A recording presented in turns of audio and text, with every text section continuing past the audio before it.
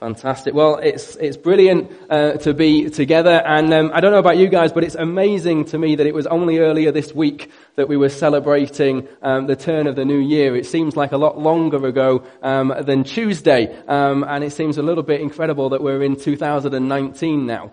I don't know how you celebrated New Year. I don't know what your kind of traditions are. I don't know what you tend to do with New Year, but often I think with New Year we find ourselves reflecting back on what has been and looking forwards to what's coming.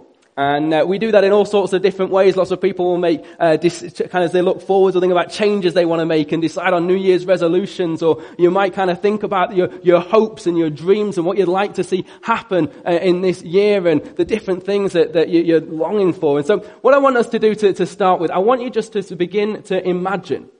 And imagine for a moment, as you think ahead and you think about 2019 and you think about what you'd love to see happen or what it is that you want or the changes that you want to see. And imagine if God was to come to you and he was to say to you, ask me anything at all, and whatever it is that you ask, I'll give it to you. What would be top of your priority list? What would you ask him to give you in 2019? Just think about it for a moment. What would it be? Would it be, success at work and a change in your workplace so that it's not, as difficult as it was before? Would it be to have better relationships and for an improvement in your marriage or with your children or with friends? Would it be that you'd get out of debt and that kind of sense of being trapped would be dealt with and gone, and that you'd have more of a sense of financial freedom? Would it be for healing and for a change physically so that you're able to get out and to do what it is that you really want to do? You're not held back. What would be top of your list? Well, do you know, God actually asked this question of someone once. He came to an Old Testament king called Solomon, and he said to Solomon, I'll give you whatever you ask for.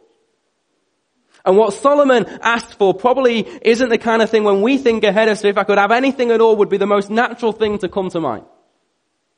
Solomon said, Lord, I want you to give me wisdom. I ask that you would give me a heart and a mind that is discerning and wise, that I might govern your people well. And there was something about Solomon's request, there was something about his kind of request for wisdom that so thrilled the heart of God that God kind of turned to him and said, Solomon, you're on.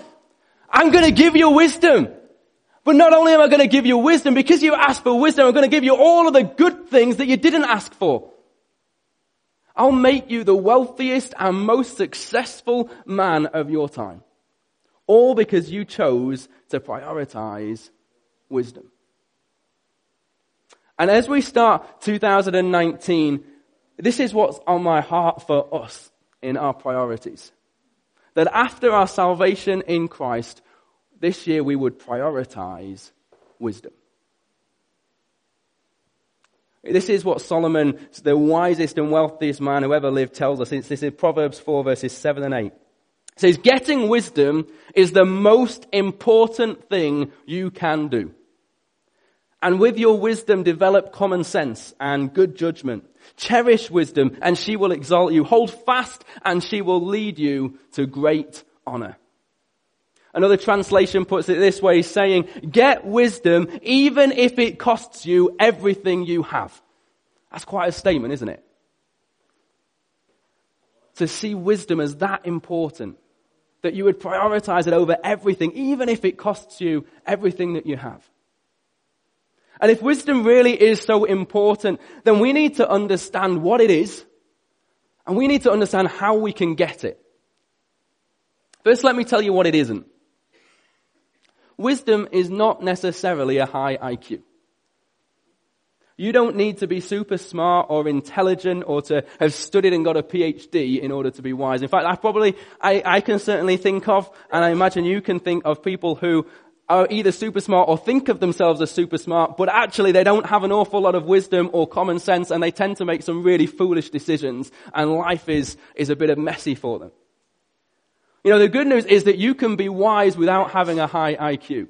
without having gone to university or anything like that. Wisdom isn't about your success level. It's not about how gifted you are. You can be a great athlete or a musician or a successful businessman and still not have wisdom. So what is it? Well, the Hebrew word that we translate as wisdom literally means the art of living skillfully. And the way that wisdom is talked about in the Bible and the way that Solomon talks about wisdom is even more specific than that. The wisdom that they're talking about and the wisdom that Solomon says is so important that we should get it even if it costs us everything is the skill to live life according to God's plans. And when we understand wisdom in this way, then we discover that a wise person is someone who patterns their decisions, someone who shapes their priorities and their values and the way that they're going to make their decisions and what they'll do with their time and what they say and what they think. And they have the skill to shape all of that around what God's ways and God's priorities and God's plans are. And the good news for all of us today is that wisdom is something that you can grow in. That wisdom is something which is on offer and is available. And that this year in 2019, each and every one of us has the opportunity to grow in wisdom and to allow wisdom to begin to shape our lives in a greater way. And to help us then in becoming wiser, we're going to take time at the start of this year to look together at the book of Proverbs in a new series called Words to Live By. Because that's what Proverbs is. It's a book full of wisdom, a book full of words to live by, full of words to help us to grow in skillfully living God's way. Let's just pause for a moment, though, and just make sure we all understand what is a proverb. If we're looking at the book of Proverbs, what is a proverb? And you know, pretty much every religion and every different culture has its own proverbs. Essentially, they're just short, pithy sayings on how to live, advice. And they're things which are easy to remember. So we're going to have a quick quiz just to prove that they really tend to be things that are easy to remember. What I'm going to do is I'm going to say a proverb, and I'll start it off, and I'm going to miss out the last word, and you all need to tell me what the last word is for the proverb. Okay? And then after we've managed to work out what the proverb is, I'm going to ask you Bible or no. And you're going to shout out to me. If it's in the Bible, you'll shout Bible. And if you don't think it's in the Bible, you're going to shout no. Okay? So, everybody understand? Yeah? If you don't, we'll just muddle along. Okay, here we go. Here's the first one. 2 wrongs don't make a... Very good. Bible or no? No. Very good. Okay, don't cry over spilled... No. Excellent. Bible or no? No. Very good. 2 are better than... 1. Bible or no? Bible. Very good. Okay. The pen is mightier than... Sword. Excellent. Bible or no? No. Okay. Pride goes before a... Fall. Excellent. Bible or no? A little bit less certain. That one's in the Bible. And look before you. Excellent. Bible or no? No. Very good. Well done. Okay, so you all knew them, didn't you? It's easy. You know, we naturally learn and pick up and remember Proverbs because they're these short sayings which kind of make sense to us and they're easy to remember. They don't tell us how to handle every situation. They're not promises of exactly how things will work and what's going to happen. You can't look at Proverbs and kind of pull out and say that these are all promises of exactly what will happen every single time. They are general principles about that are true in life and that are easy to remember and that are designed to help us to live skillfully God's way. And so over the next couple of months, we are going to be taking time to look at the book of Proverbs and to look at words to live by, words that can help us to live skillfully God's way. And we'll look at all sorts of different things. We'll look at things to do with the words that we say and how we speak. We'll look at how we use our money and our time. We'll look at how we handle relationships and we relate to one another. And it's going to be practical and at times it's going to be challenging. But this morning, before we start looking at specifics, I want to unpack just a few things that we need to do if we're going to grow in wisdom.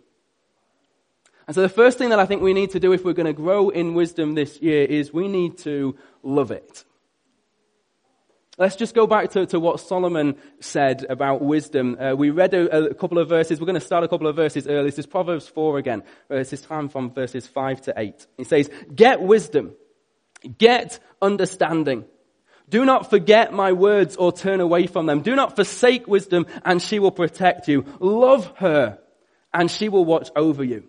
The beginning of wisdom is this: get wisdom. Though it cost all you have, get understanding. Cherish her, and she will exalt you. Embrace her, and she will honor you.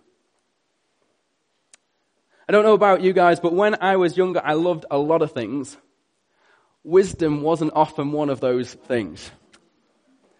You know, when I was a child, I'd love simple things like going out and having adventures with my friends and building kind of rope swings over. I grew up in around an old mining village which had closed down, and so there were just kind of lots of different hills covered in coal and rubble and things, and we'd just do all sorts of crazy stuff. But none of it was wise, but it was a lot of fun. And then as I got into my teens, it started to become more serious things. And looking back, it seems like I loved everything that was the opposite of wisdom. It seemed to gravitate towards doing things which, quite frankly, were stupid. I'm not going to go into details, but I reckon if you think back to when you were younger, into your teenage years and your years as a young adult, you can probably think of some similar things too. And then when I was kind of 17 or 18, it wasn't that I suddenly started to grow up. Sometimes we have this idea that as we get older, we mature and become more wise. How many of you know people who are adults and are grown-ups and are mature in terms of their age, but don't have an awful lot of wisdom? You know, my life started to change not because I got older. It started to change because I started to take my faith in Jesus seriously. And I made the decision then that I wanted to give my life to Jesus and commit to not just kind of having him as some part of my life, but commit to living my life for him and following him. And the fantastic thing is, in that moment, and when we come to Jesus, not only does he forgive us, not only does he promise to be with us and to help us, not only does he fill us with his Spirit, but what happens is he begins to birth in us new desires. And he causes us to love different things. And so, as I look to commit myself to follow Jesus, within me birthed a desire and a love for following him, and a desire and a love for wisdom. I wouldn't have been able to put it in those words at that time, but that's essentially what was going on. My eyes were open to see things more clearly, and what I valued, what I desired, what I saw as being good changed. It wasn't like I had to stamp myself out from doing all the things I wanted to do. It's that what I wanted to do became different. You see, Jesus is the source of wisdom. And so when we follow him and when we really submit ourselves to him, as we grow in our love for him, what we're really growing in alongside loving him is loving wisdom. And the amazing thing is that as I've grown to love wisdom, I've seen over the years the blessing of wisdom. You know, as I look back over my life, I can remember times when I've been tempted to take shortcuts, times when I've been tempted to make compromises, times when I've been tempted to kind of just do things that are going to just please me and be what I want. And I can't claim that every time I've made the right decision and I've got it right in those moments. But what I can see is that every time that I've chosen God's way, every time that I've chosen wisdom, it's led to blessing. Not always immediately. Sometimes immediately, quite frankly, it's hard. Sometimes immediately it costs you. Sometimes immediately you wonder what on earth is going on and where is God and how can this be right? Because choosing God's way and choosing wisdom isn't like kind of putting in your order in a vending machine where you kind of immediately get to pull out your blessing. But over time, as I've consistently chosen God's way, as I've consistently chosen to try to be wise in my decisions, where I've managed that, in the long run, I've seen God's blessing. In the long run, I've seen how his hand is at work and how the way of wisdom is the way of blessing. And so I can look back and I am grateful for those times when I've made the decision to value God and to love wisdom.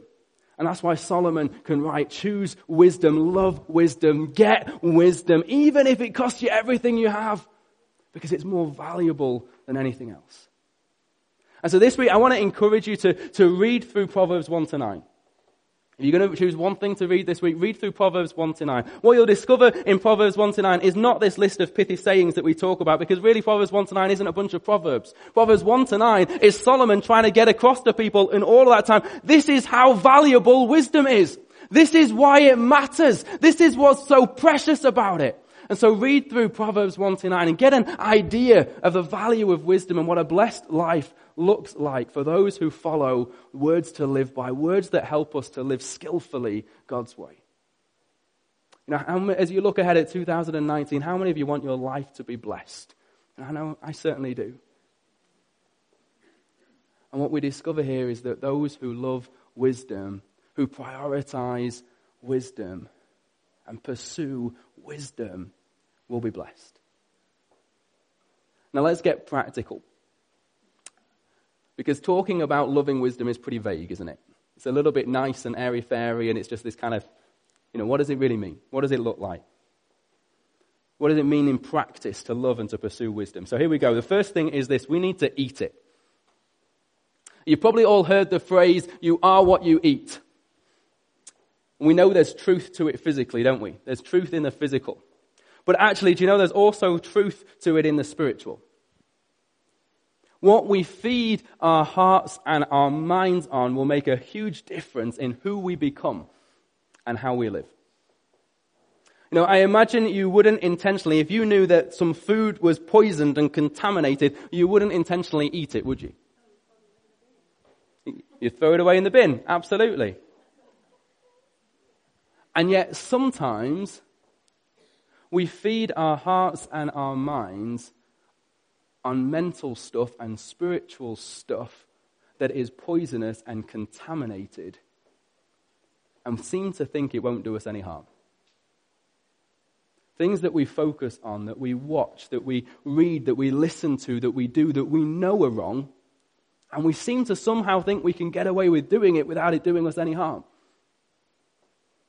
There are certain websites that you can go to, and if you keep feeding on that stuff, it will kill you.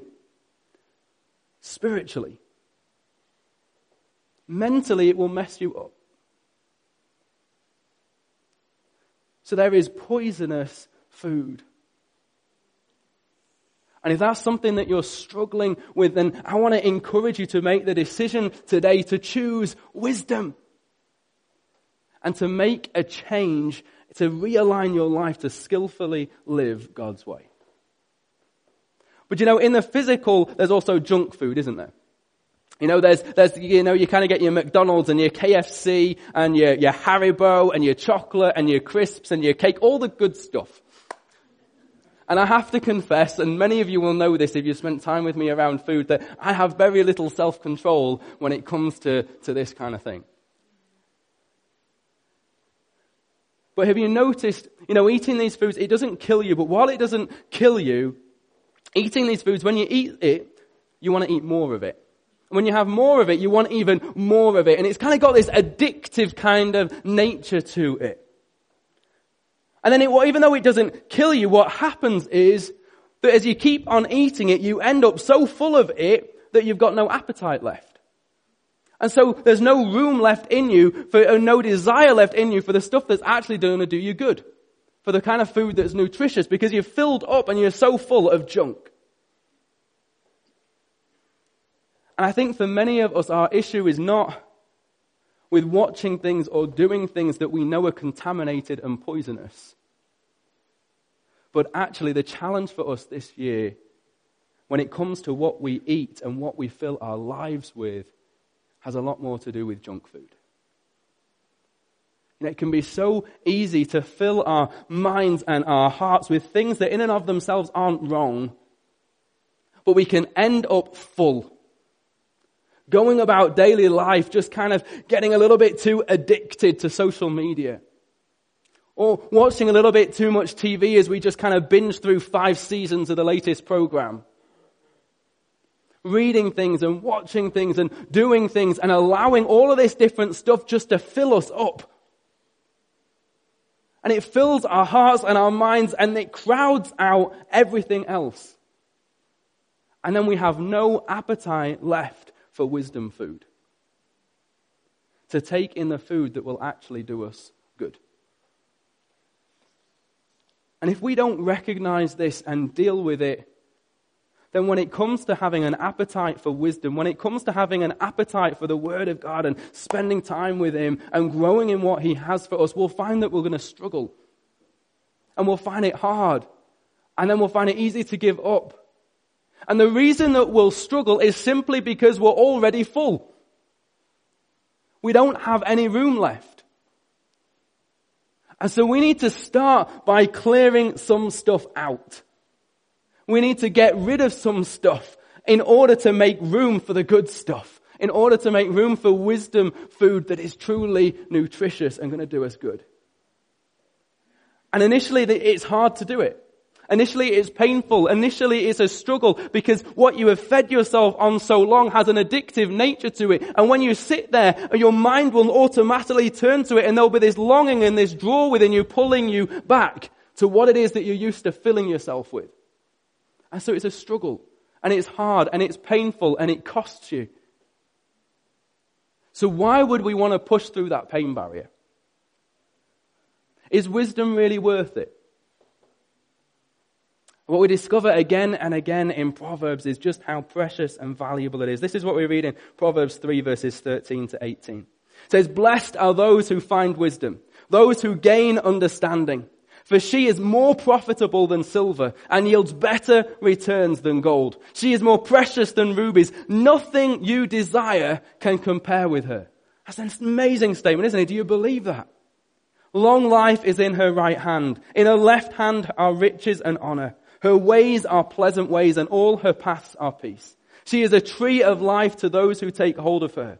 Those who hold her fast will be blessed." Now, if you and I want to experience more of the blessed life that comes with wisdom, then one of the most simple and most important things that we can do is to fill ourselves with wisdom food, with the Word of God, with the Bible. And so as we start this new year, it's a great time to make that decision and commit again in a fresh way that you're going to read the Bible every day. To find some kind of app on YouVersion, or to find some kind of book as a devotional, something that maybe you can read the whole Bible in a year, or a devotional, it's this bit of a verse of every month or whatever it is. Or if you're struggling to know what to read, then Proverbs is fantastic. There's 31 chapters of Proverbs. There's 31 days in a month. You just look at whatever the date is for that month and you find that proverb and you've got something that you can read to feed yourself on wisdom food. Something that you can then think about and pray about and ask God to speak to you through, to what it actually looks like for you to live it out. For it to be words that you live by and help you to live skillfully God's way. Because it's as we eat on it and we feed on wisdom that we discover that these aren't just nice phrases and nice sayings that we all know and we remember, but actually these are words to live by, words to allow to shape who we are.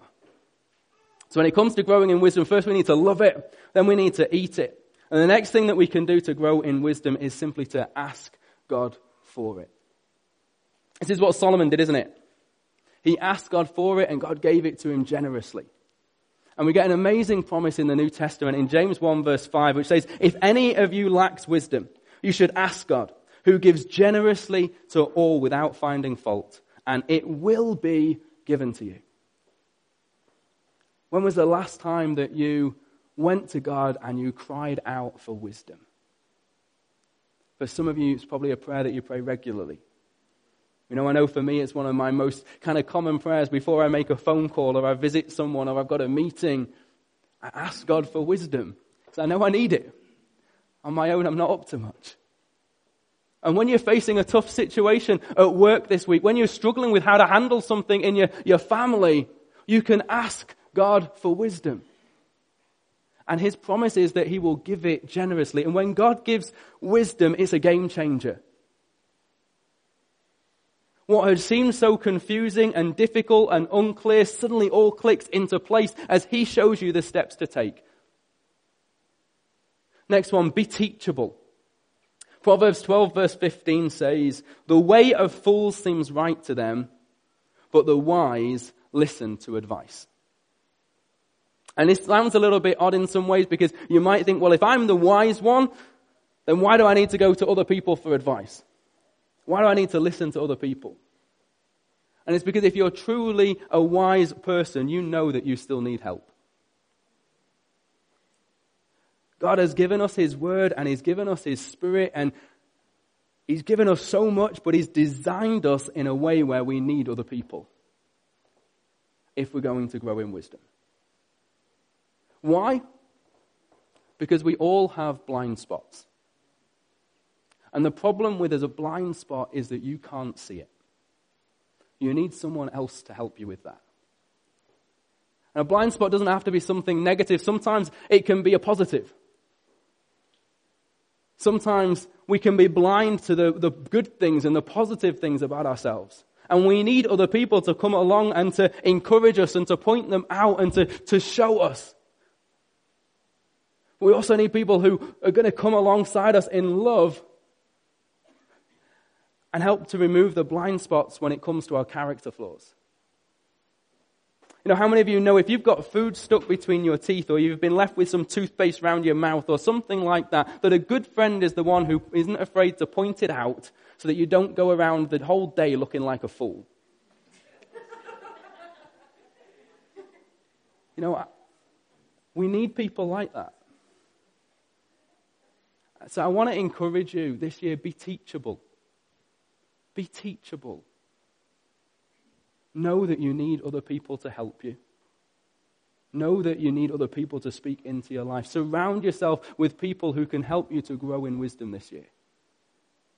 You know, in growth groups, with your friendships, get alongside people who can help you, people who you can be a help to.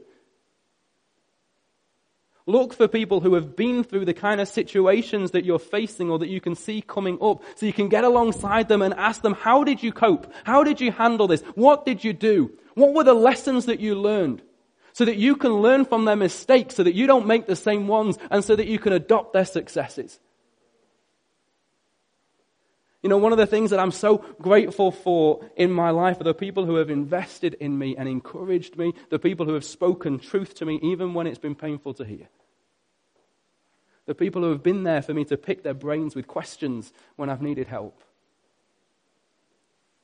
And I don't know about you, but this year I want to grow to be a better person, a better man of God, a better father, a better husband, a better leader, a better preacher. And I know that I need wisdom for that. And if I'm going to get wisdom, I need other people to help me to grow.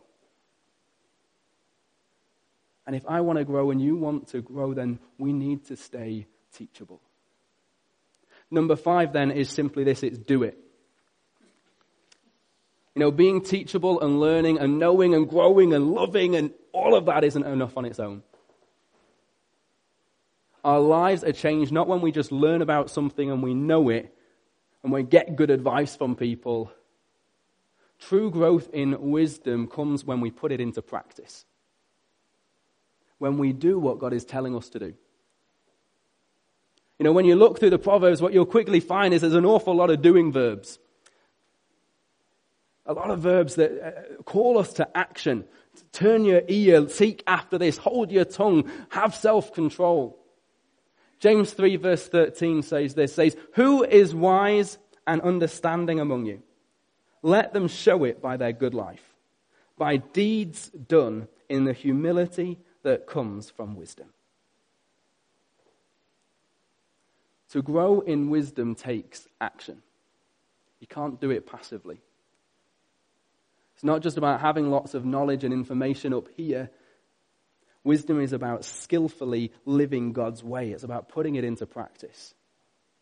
That's why they're words to live by. Jesus tells a parable a lot of you will be familiar with. We teach it to our children all the time, but I think often we miss the point. It tells this parable of these two men who are building a house, the wise man and the foolish man, and they're both building the same kind of house. They've got different foundations. One of them's building it on the rock and another one's building it on sand. And he gets to the end of the parable and he says, what's the point? What's the difference between the two men? They're building the same house. They've both heard the same teaching of Jesus. They've both been there at the Sermon on the Mount. They've both heard it all. What's the difference between the two? Jesus says the wise man is the one who hears what I say and does it, who puts it into practice. You know, and I think for many of us, myself included, we know a lot more about God's ways than we live, if we're really honest. We've read the Bible and we've sat through sermons and teaching for so many years. The information's all there. Our issue isn't with what we know, it's with how we live it out. And so even this morning, what do you need to do? What action can you take as a result of what we've been talking about today? What changes do you need to make in order to better line up your life with living God's way? Do you need to change what you're filling your life with and what you're full of so that you've got space and room to take in wisdom food? How can you ensure that you're pursuing and seeking wisdom as you ask God for it and you stay teachable and you listen to other people? Who are you surrounding yourself with who you can learn from? It's no good just knowing the wise thing to do if we still choose to do the foolish ones. We need to actually do them. Last key then for us, if we want to grow in wisdom this year, is something that comes up again and again in the book of Proverbs. The last thing that we need is the fear of the Lord. Proverbs 9 verse 10 says, "The fear of the Lord is the beginning of wisdom, and knowledge of the Holy One is understanding." And we tend to think of fear as something to be avoided, don't we? None of us like to be afraid. Fear is something we want to be free from. So what does it mean to really fear the Lord? And I think this is about having, not just in your head, a knowledge that you agree with about who God is, but having in your heart a right perspective on who God is. A realization in our hearts that God is bigger and holier and mightier and stronger and higher than anything that we can imagine. A vision of God that results in a sense of awe, that results in us understanding our place and understanding God's place. And bowing the knee as a result. You know, as followers of Jesus, we are invited into an amazing, beautiful relationship with God as our Father and us as His children. A relationship where He promises to love us and care for us and to be with us and to forgive us. But our God is also described as a consuming fire. You know, I love how C.S. Lewis writes about this in The Lion, the Witch and the Wardrobe. He tries to capture this, and he tells this story of Susan and traveling to meet Aslan, the lion who kind of represents Jesus in the story. And as she's traveling, she asks Mr. Beaver a question. She asks, "Is he safe?" And Mr. Beaver says, "Oh no, he is not safe, but he is good." And that is our God. He is not safe. He is not someone to be treated casually. He is powerful and mighty and a consuming fire. But He is good. And He is righteous. And He is true. And He is loving. And if we want to grow in wisdom this year, then it starts with growing in our fear of the Lord. so that God may be put in his rightful place and we might be put in ours. And everything else is put into perspective. I mentioned this a couple of nights ago at Deeper. Oswald Chambers, I couldn't remember who it was then, but it was Oswald Chambers. He said that if you fear the Lord, you will fear nothing else. And if you don't fear the Lord, you will fear everything else. When we fear the Lord, we realize just who God is, and it changes everything. When we fear the Lord, we come to a place where his opinion of us is the only thing that matters to us in life.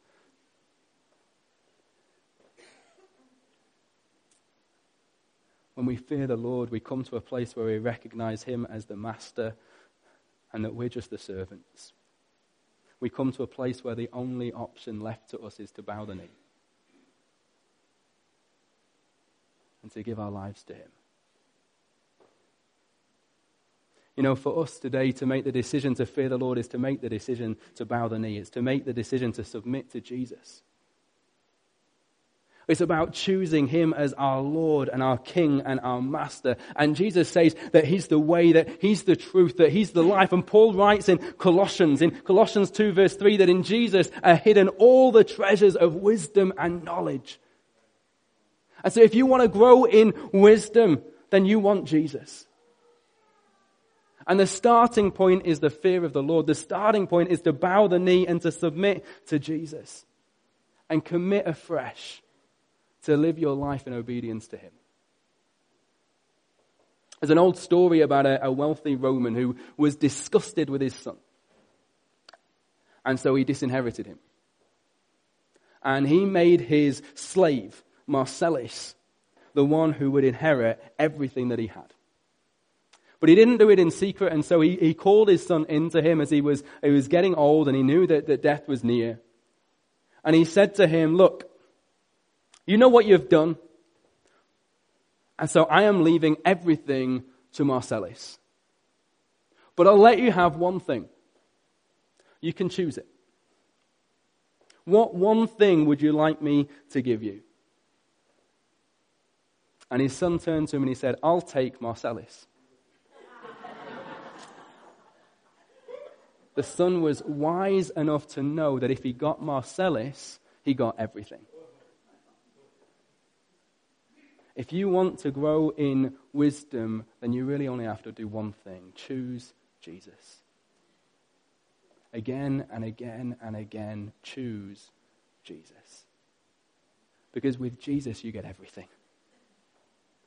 With Jesus, you get eternal life. With Jesus, you get a Father who favors you and loves you. With Jesus, you get the presence of the Holy Spirit with you, equipping you and helping you and strengthening you and comforting you. With Jesus, you get forgiveness and a clean conscience and a fresh start.